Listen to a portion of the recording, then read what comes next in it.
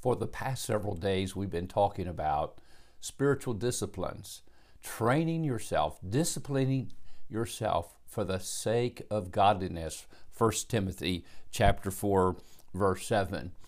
Bodily training profits a little, but godliness is of tremendous value, not only in this life, but in the life to come, Paul says. And this saying is trustworthy and deserving of full acceptance. This is something you need to really bring into your life. For to this end, Paul said, for to this end, for this goal, for this purpose, we strive, we toil. He actually says we're even willing to suffer reproach because we have our hope set on the living God, who is the Savior of all people, especially of all those who believe. Training yourself for the sake of godliness. And Paul said, so that all people might know who Jesus really is. Their hope might be in God, the living God that gives them purpose for life, that sets them free from the bondage of sin and shame and guilt and the burdens of this world that totally bear us down and will not let us enjoy the life God intended for us. And so Paul went on to tell Timothy, command and teach these things. So that's what I am actually trying to do with these pastor chats. I'm teaching these things that bring real life into your life.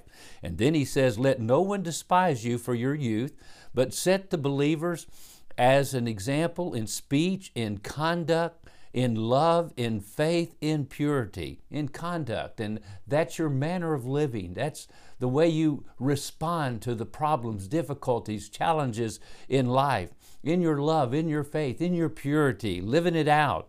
And then Paul said, until I come, devote yourself to the public reading of Scripture, to exhortation and to teaching, to exhortation, to encourage others to do what they ought to do, to live like they ought to live, to practice the spiritual disciplines. Don't neglect the gift that you have received, because it was given to you by the laying on the hands of the council of elders.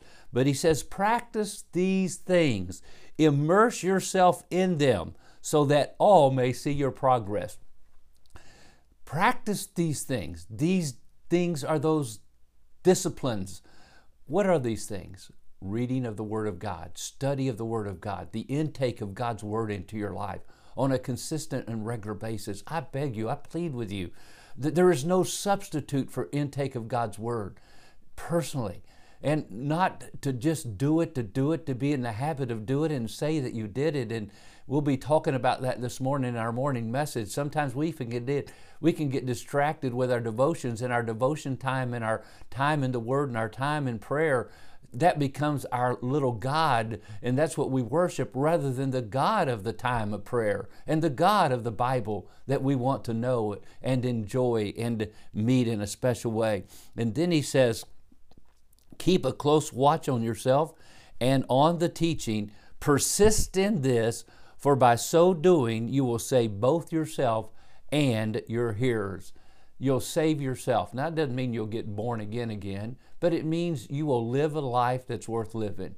That's what it means. God wants us not just to live for ourselves and live for life to have a good life, but God wants us to live for Him and for others. And as we do that, persist in these things, discipline yourself for these things. Two things that I believe are paramount, important. And number one is the Word of God. Studying, reading, intake of God's Word. Secondly, prayer. Taking time to pray, to commune with God. You say, what is prayer? How do I pray? Oh, my friend, the same way you talk to your mother, your brother, your sister, your friend, your boss. You talk, you commune, you communicate. You tell God what's on your heart. But at the same time, you listen. You listen to God. You let Him speak to you as you're praying. He will, through His Holy Spirit, put those thoughts in your mind. You'll call on Him. Prayer is a sense of helplessness, knowing that you need Him. You desperately need Him, and you're calling on His name for His grace, His mercy, and His help. You're interceding for others, and we'll talk more about this discipline tomorrow. But the discipline of the Word of God in prayer, practice these things, do these things habitually, systematically, regularly, consistently for the glory of God. May God bless you today as you exhort others and live for Christ in a way that God is glorified and you are free to live. God bless. Have a great day.